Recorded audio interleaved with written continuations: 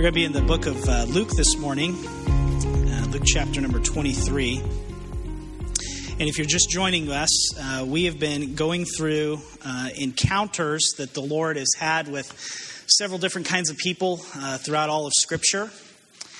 And this morning we're going to be looking at encountering Christ on the cross.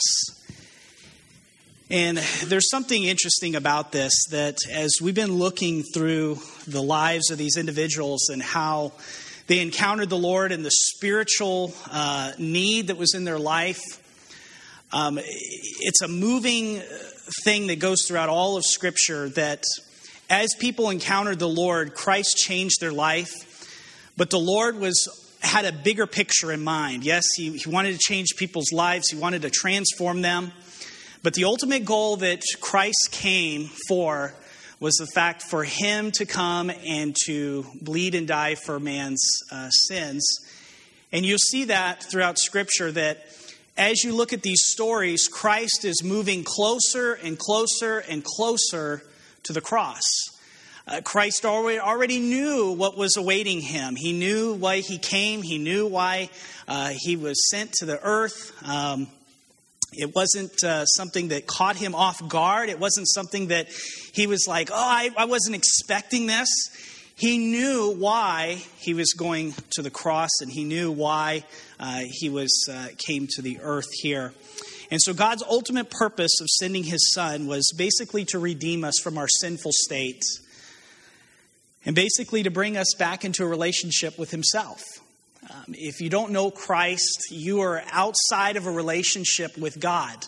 You may say, I believe in God, but it's a whole different thing to believe in God than to have a personal relationship with him. To have a personal relationship with God means that you have come into a relationship with Jesus Christ. You've turned from your sins and you've received Christ as your Savior. That's the only way to have a relationship with God, is what the Scriptures teach us.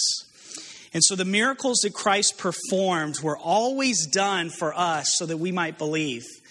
John chapter 20 verse 31 teaches us, says, "But these things are written so that you may believe that Jesus is the Christ, the Son of God, and that by believing you may have life in his name."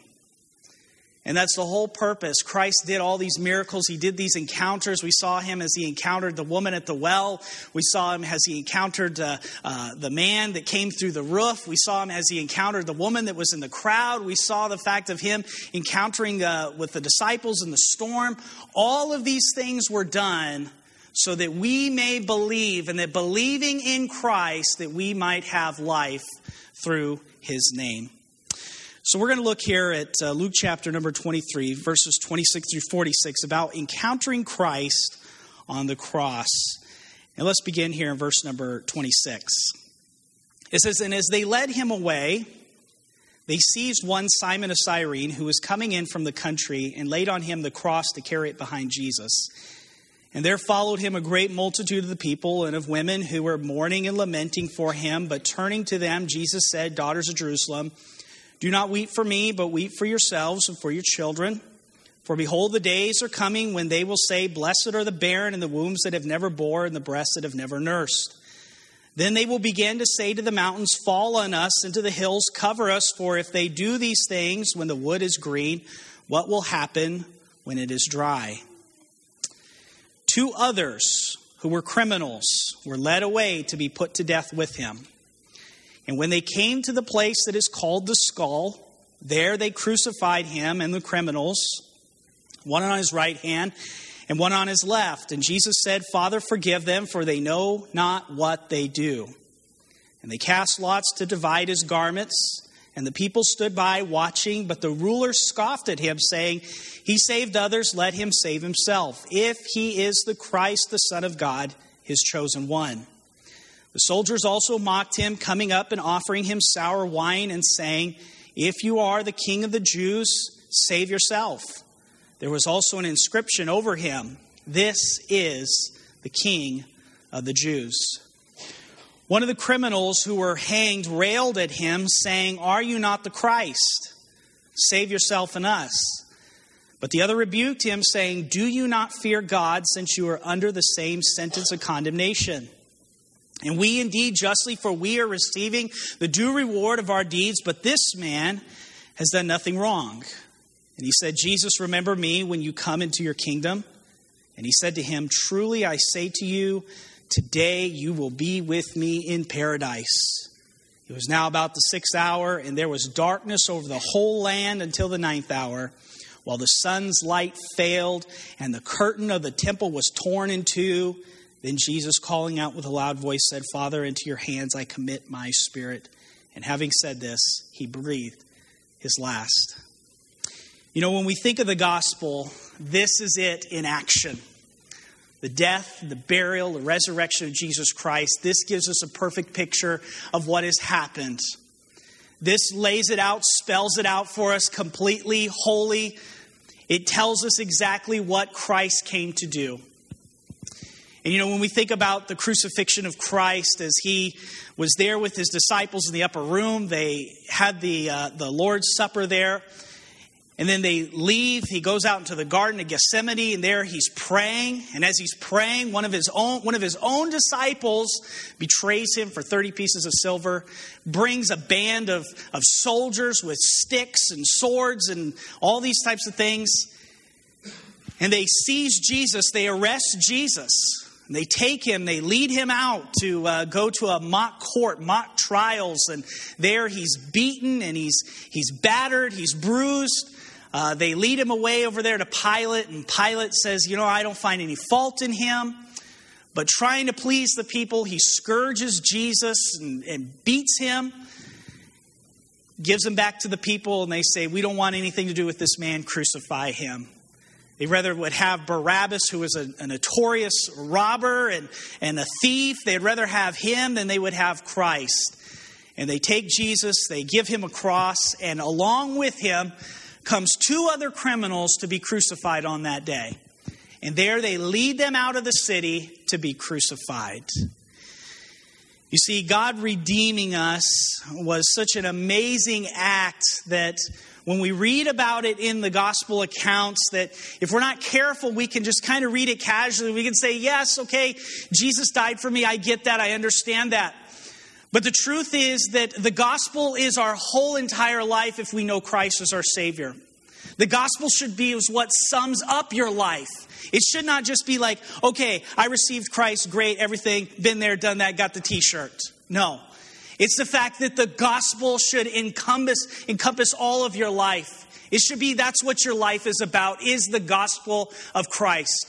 Because this is where we stand. This is what we hold to. This is what gives us life and power to live the Christian life, is the gospel. The Bible tells us that the gospel is foolish according to our thinking. God's word tells us that the preaching of the cross, the preaching of Jesus Christ crucified, is foolishness to those who believe. But what's important about that is the Bible tells us, but it is the power of God to those that are being saved. It's the power of God, the gospel is. You know, you think about the power of God. We hear about volcanoes that erupt, and you remember about Mount St. Helens that erupted, and that whole city was completely changed. The landscape was changed, and the power that must have had. We think about lightning bolts as they strike and how fast that they move through the sky. What power that is. But you know, none of those are ever described as God's power. But the gospel, the Bible says, is the dynamite power. It's the power of God. That is amazing. Because it is the power of God for us to live a new life that has been found in Jesus Christ. The gospel is not only powerful, but the gospel itself is where God's power is and does its greatest work. So when we look here at this encounter, hopefully we will see the power of God at work in the life of this individual. Hopefully we'll see the power of God at work on the cross as Christ accomplished what he was sent to do. I want to show you a few things here about this encounter. Number one, the cross exposes who we are. Notice what the Bible says here. It says 2 others were criminals were led away to be put to death with him. And when they came to the place that is called the Skull, there they crucified him and the criminals, one on his right hand and one on his left. And Jesus said, Father, forgive them, for they know not what they do. And they cast lots to divide his garments, and the people stood by watching. But the ruler scoffed at him, saying, He saved others, let him save himself. If he is the Christ of God, his chosen one. The soldiers also mocked him, coming up and offering him sour wine and saying, If you are the King of the Jews, save yourself. There was also an inscription over him, This is the King of the Jews. There was quite a crowd that had gathered that day for the crucifixion. You see all these people that are there. Crucifixion was considered probably the most horrible, most humiliating way for someone to die. It was torturous. It was painful. Crucifixion was only reserved for the special cases. Rome had in a way taken this horrible way to die, and they have crafted it down to a science. And Rome was in power at this time, and they would take people and they would crucify them, humiliating them to show them that they had no power against Rome. To show them that you think you're a big shot? Well, look at you now. Look at you. You're humiliated on that cross. You have nothing now. Some of the most common people who were crucified were low-life criminals and enemies of the state. It could have been slaves who had run away from their masters and committed a crime, or a person trying to overthrow Roman rule. People who received crucifixion were receiving the ultimate punishment for their crime, and possibly more important, they were being used as a spectacle to warn others of this is what will happen to you if you try to go against us. And you think of Christ, and you think of him as he's being led away to be crucified. The Romans did not delay the punishment. They did it right away. So, for example, let's just say here in Indiana, you get caught stealing a car, carjacking, okay? What happens? You go to jail. You sit in jail, there's due process, you go to court, you plead your case, you're judged, and if you get caught, then you go behind bars, right? Well, if you lived in like Jesus' time, let's just say you got caught for like chariot jacking or something like that, okay? Horse theft, okay? What would they do to you? They would take you immediately and they would crucify you. They were swift in their punishment. They wanted to make a spectacle to say, if you do this, this is what's going to happen to you.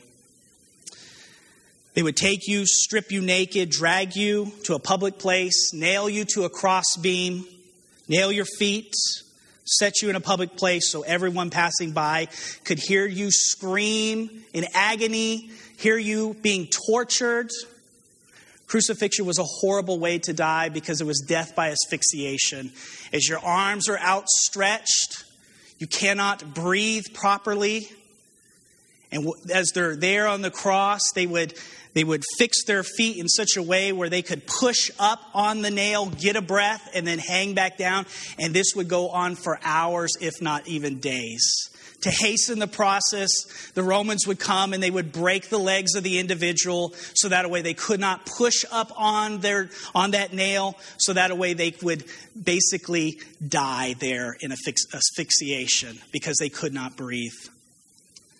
Sometimes they would leave the body on the cross so the birds and dogs could get at it. This was a horrible, horrible way to die. It was a slow, painful process torturing the individual.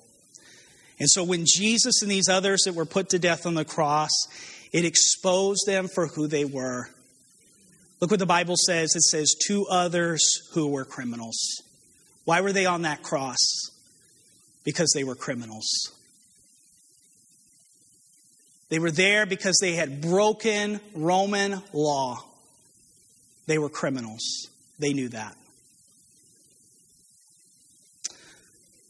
And you know, when we encounter the cross, when we encounter the Lord on the cross exposes us for who we are, sinners.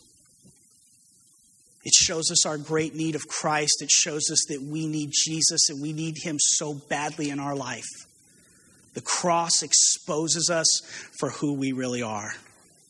Notice these people here that are at this crucifixion. It tells us the two criminals. Then it says the soldiers who gambled for Christ's clothes. Can you imagine? Your clothes, you've been stripped naked and your clothes are laying there, and these soldiers are tossing the dice to get your clothes now. People who are bystanders, could be possibly family, possibly others who just wanted to watch, those that were scoffing, other soldiers who mocked. And in the midst of all of this, what does Jesus do? Look what he says. Father, forgive them, for they know not what they do. Even as the cross is exposing people for who they are, Jesus prays for them and says, Father, forgive them, for they know not what they do. The cross exposes us for who we are. The Romans used the cross to humiliate and to show how defenseless you were. But when we encounter the cross, it shows us how sinful we are and how defenseless we are. It shows us our true need in Christ, and that is to be saved from our sins. The more that we look at the cross and see the horrible death that Jesus paid for us on that cross, the more that we comprehend and confess the depth of our sinfulness before a holy and righteous God.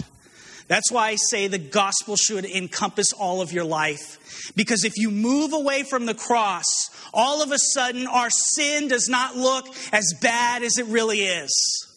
When we move away from the cross, we begin to make excuses for our life and say, my life is not as bad as so-and-so's life. At least I'm kind of a better person than they are. But the closer that I get to the cross, the more the cross exposes my sin. And I say, oh God, look at me. I am a horrible person. I'm a miserable wretch that I am. And that's why we should always be closer and closer to the cross. Because when we get closer to the cross, we can say with great joy and with great gladness, thank you, Jesus, for saving me from who I am, a sinner. And I have found that the closer that we get to the cross, it is easier for us to share with others our difficulties and our trials in life. Because we're all in the same boat. We're sinners. And we need the Lord's help in our life. Romans 3:23 tells us that for all have sinned and fall short of the glory of God. What is sin and why is it so bad?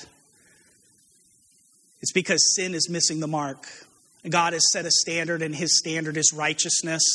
And we fall short of that standard. We fall horribly short of that standard. It's almost as if there was a lane of lava that was flowing right through here. And there was an old man and a young man. And the young man, he might have been a little bit more athletic. And you have the old man who's not as athletic. And the old man tries to jump across that lane of lava, and he trips and he falls into the lava and dies.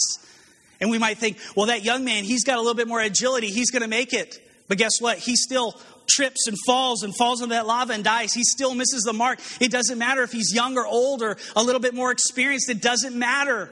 You still miss the mark. We fall greatly short of God's standard of righteousness. And we have all sinned and fall short of that glory of God. And so it's when we encounter Christ on the cross, it shows us for who we really are, sinners. Without seeing the exceeding sinfulness of our sin, we do not see the glory of salvation that Christ offers us through his sacrifice that he made on the cross. So the encounter that we need is to be reminded of the message of the gospel. As a believer in Jesus, when I'm aware of my sinfulness, it serves to magnify my appreciation of God's forgiving grace in my life. I want to read to you a portion of scripture here. It's found in the Gospel of Luke, Luke chapter number 7. And verse 37 through 46 tells us about this lady that comes to Christ, and she begins to wash the Lord's feet with her tears and anoint his feet with a fine, precious perfume. Listen to what it says. And behold, a woman of the city who was a sinner when she learned that he was reclining at table in the Pharisee's house, brought an alabaster flask of ointment, and standing behind him at his feet, weeping, she began to wet his feet with her tears and wiped them with the hair of her head and kissed his feet and anointed them with the ointment. And when the Pharisee who had invited him saw this, he said to himself, if this man were a prophet, speaking of Jesus, he would have known who and what sort of woman this is and who is touching him, for she is a sinner. And Jesus answering said to him, Simon, I have something to say to you. And he answered, say it, teacher. A certain moneylender had 2 debtors. One owed 500 denarii and the other 50. When they could not pay, he canceled the debt of both. Now, which of them will love him more? Simon answered, the one, I suppose, for whom he canceled the larger debt. And he said to him, you have judged rightly. Then turning toward the woman, he said to Simon, do you see this woman? I entered your house and you gave me no water for my feet. But she has wet my feet with her tears and wiped them with your hair, and you gave me no kiss. But from the time I came in, she has not ceased to kiss my feet. You did not anoint my head with oil, but she has anointed my feet with ointment. Therefore I tell you, her sins, which are many, are forgiven, for she loved much. But he who is forgiven little, loves little. And so when we draw closer to the cross, we see our great sin that it really is. And it's a time of worship for us because we fall in love with Jesus more and more and more. That's why do not move away from the cross. Do not cease to rehearse the cross in your mind. Rehearse the cross, the message of the gospel in your heart. Because by staying close to the cross, we learn how to love Christ more. We learn how to worship him more. Has the cross exposed you? Is the cross still exposing you? Or have you grown cold from the cross? Is it something that's over there in the distance? It's something that, yeah, I remember that, but I kind of got my own life to live now. I got my own things I got to do. Jesus, thank you for saving me, but I kind of got my own things I want to do in life now. We must stay close to the cross. If you don't know Christ as your Savior, I urge you to turn from your sins and turn to Christ. Repent of your sins. Turn to Jesus. If the Holy Spirit is nudging you and he's saying, receive me, trust me, turn to me, turn to Christ. Let go of your sin and say, I want Jesus. I want Jesus as my Savior. So the cross exposes who we are. I want to show you a second thing about this. The cross saves us from our sins. Look what the Bible says here. It says, one of the criminals who were hanged railed at him, saying, are you not the Christ? Save yourself and us. But the other rebuked him, saying, do you not fear God, since you are under the same sentence of condemnation? And we indeed justly, for we are receiving the due reward of our deeds, but this man has done nothing wrong. And he said, Jesus, remember me when you come into your kingdom. And he said to him, truly I say to you, today you will be with me in paradise. You see, when we see our sinfulness for what it is, and we see that the salvation that Christ offers us through his sacrifice on the cross, we see salvation and we say, I want salvation. I want Jesus. And it's the cross that saves us, the work that Christ accomplished on the cross that saves us from our sins. You see, with these two criminals, one is railing on the Lord and the other one is rebuking the other one. Were these criminals friends, do you think? Do you think they grew up as like neighborhood pals? Did you ever have a friend in your when you were growing up that always got you into trouble? Could maybe that had been that friend? I remember when I was growing up, there in Albuquerque, I had a friend named Adam, and we hung out a lot after school. And he came over to my house one day, and I had a can of spray paint. My dad was spray painting something in the back of the side of the house or something. I can't remember what it was for. And there in New Mexico, we have big, tall weeds that grow. And then they die and they become those tumbleweeds, you see on those old Westerns, right? Well, we have these big, tall weeds. And my friend Adam and me, we got together and we decided, hey, this is going to be a great idea. Let's paint the weeds blue. They're green. Let's paint them blue. So we're over there with spray paint. We're painting the weeds. One thing leads to another, and guess what? Then we decide, hey, it'd be a great idea. My friend Adam thought it was a good idea to paint his name, Adam, on the side of my dad's house. Guess who got in trouble? Not Adam. Do you think these criminals, do you think they might have grown up as friends? Do you think maybe one of them was a little bit more dangerous and the other one just kind of tagged along? Or could it just been by chance that they were lumped in together for the crucifixion that morning? I don't know the whole answer to that, but we do know one thing is the Bible says that they were criminals. This is the type of lifestyle that they lived, that they were criminals. Rome basically took it upon themselves to crucify them. And as they're there being crucified, can you imagine the scene? Maybe they're being taken, they're being led away, they're being forced down to the ground. These criminals could have been cursing and cussing and yelling at the soldiers, "How dare you? You know, I'm innocent." Who knows? But there they start driving the spikes into their wrists and into their feet.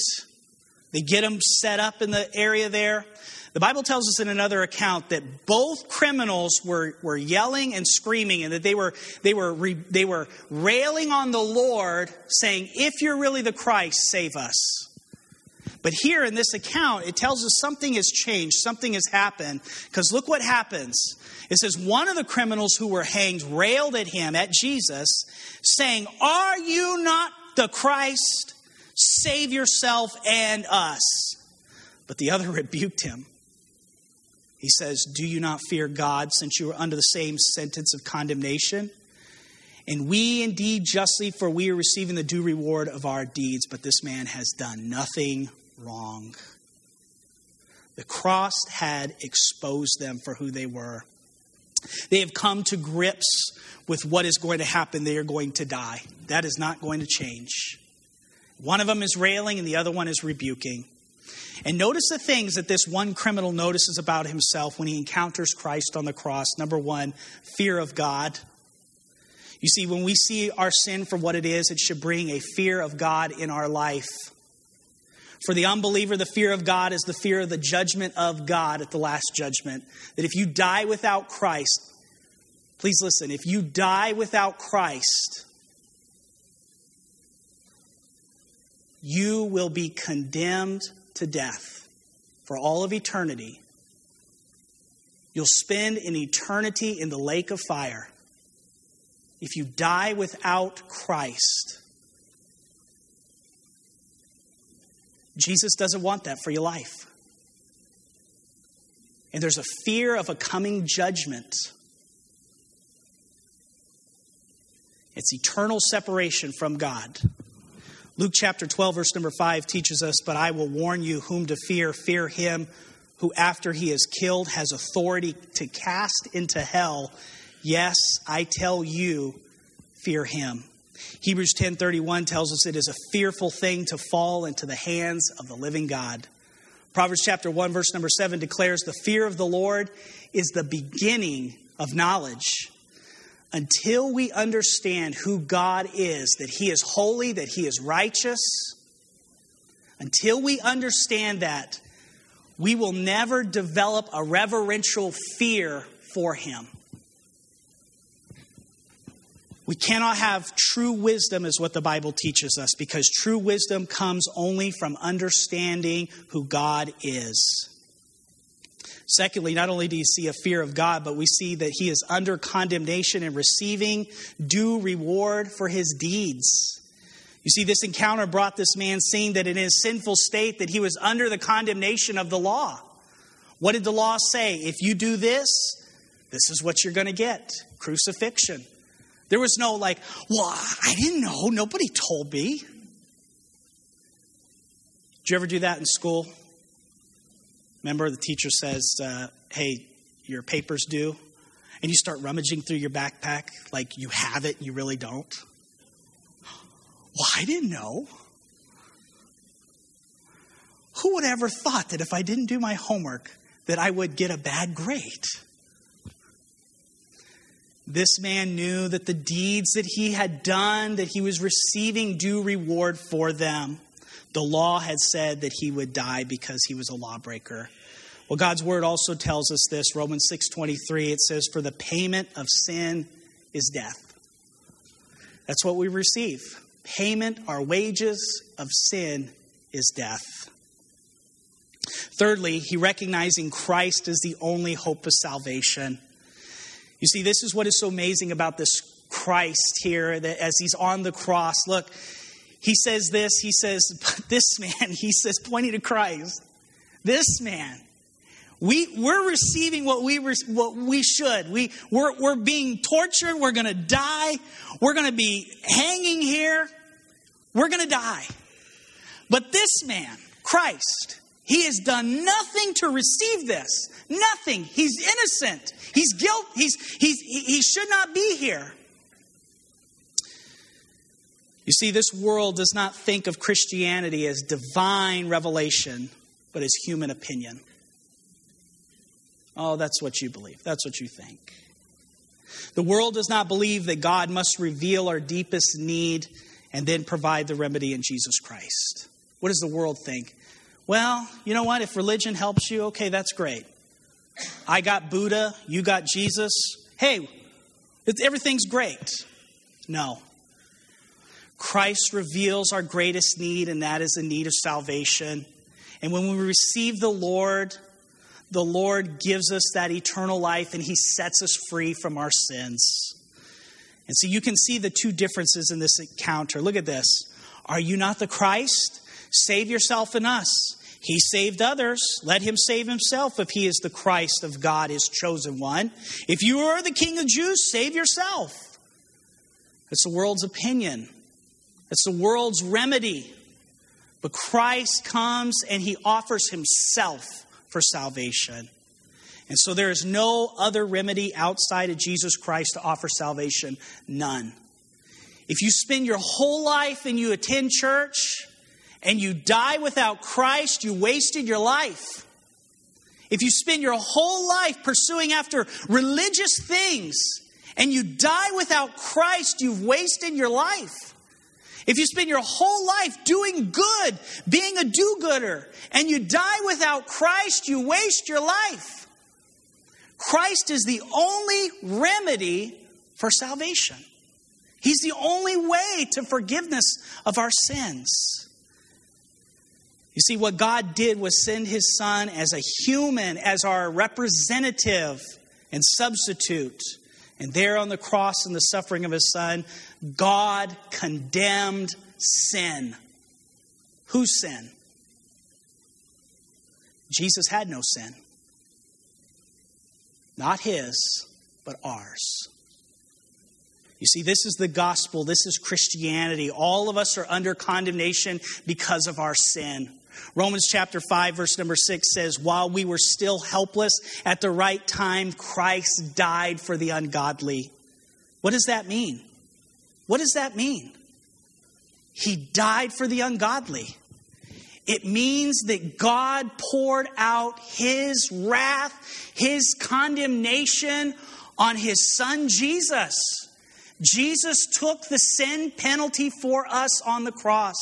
He condemned sin, my sin, in the flesh, Christ's flesh. Do you believe that? Do you believe that your sin was placed on Christ? That Christ was condemned?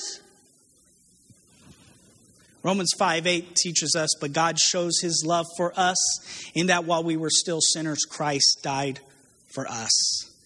And notice what this encounter does for this man. He turns to Christ. What does he say to him? Jesus, remember me. I think that day on the cross, that might have been the sweetest words that Christ possibly heard that day. As he's there on the cross, he's being judged for sin. And here is this criminal who's lived a life of a criminal who's lived his whole life this way. And he turns to Christ and he says, Jesus, remember me. What does Jesus say to him? Well, I'll tell you what, why don't you come back next week? We'll really see if you're really honest and true about this. No. He says, today, he says, you will be with me in paradise.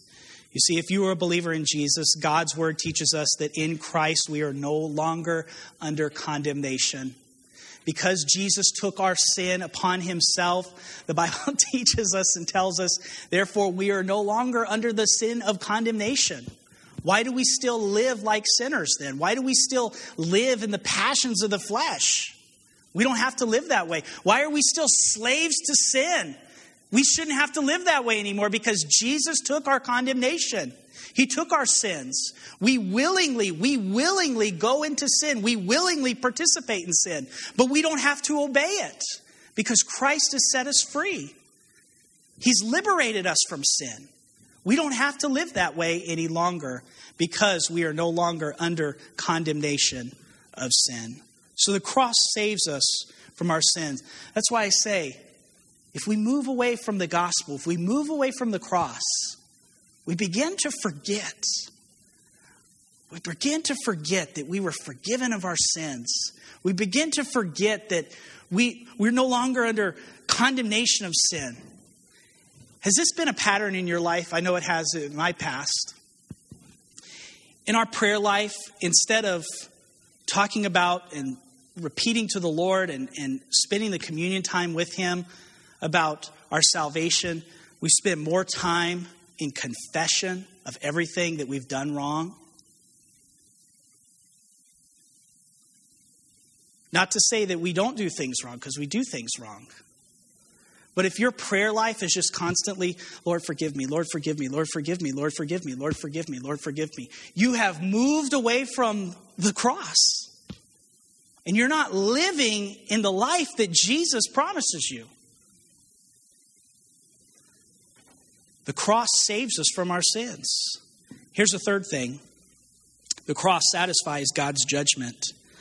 Look what he says here, Luke 23, verses 44 through 46. It was now about the 6th hour, and there was darkness over the whole land until the 9th hour, while the sun's light failed, and the curtain of the temple was torn in two. Then Jesus, calling out with a loud voice, said, Father, into your hands I commit my spirit. And having said this, he breathed his last.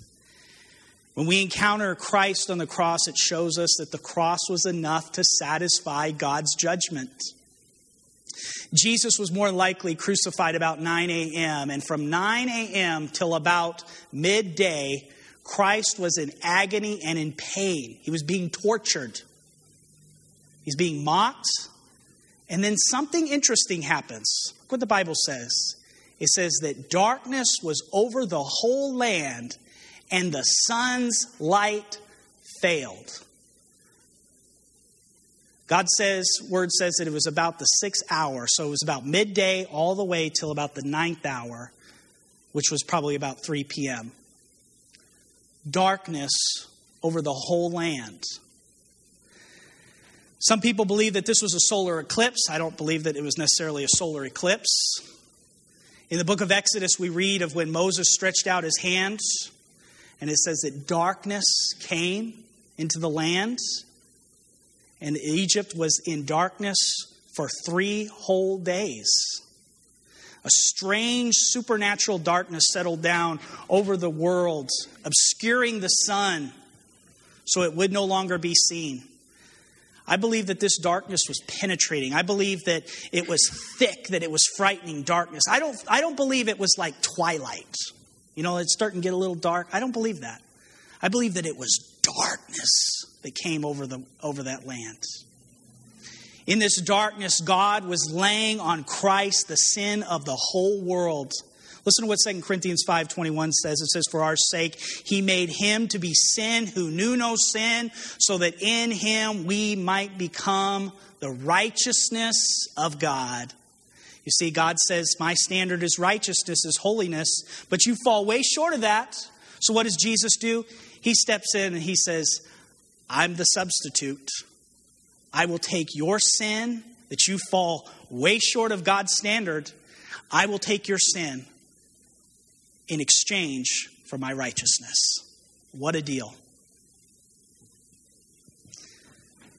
In other gospel accounts, we read that while there was darkness, Christ called out to God, saying, my God, why have you forsaken me? When Christ was on the cross, he took the judgment of God, and we see this by the Father forsaking the Son.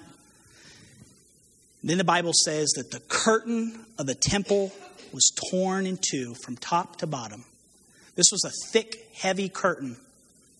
You couldn't just go over there and just tear it like you do a sheet of paper.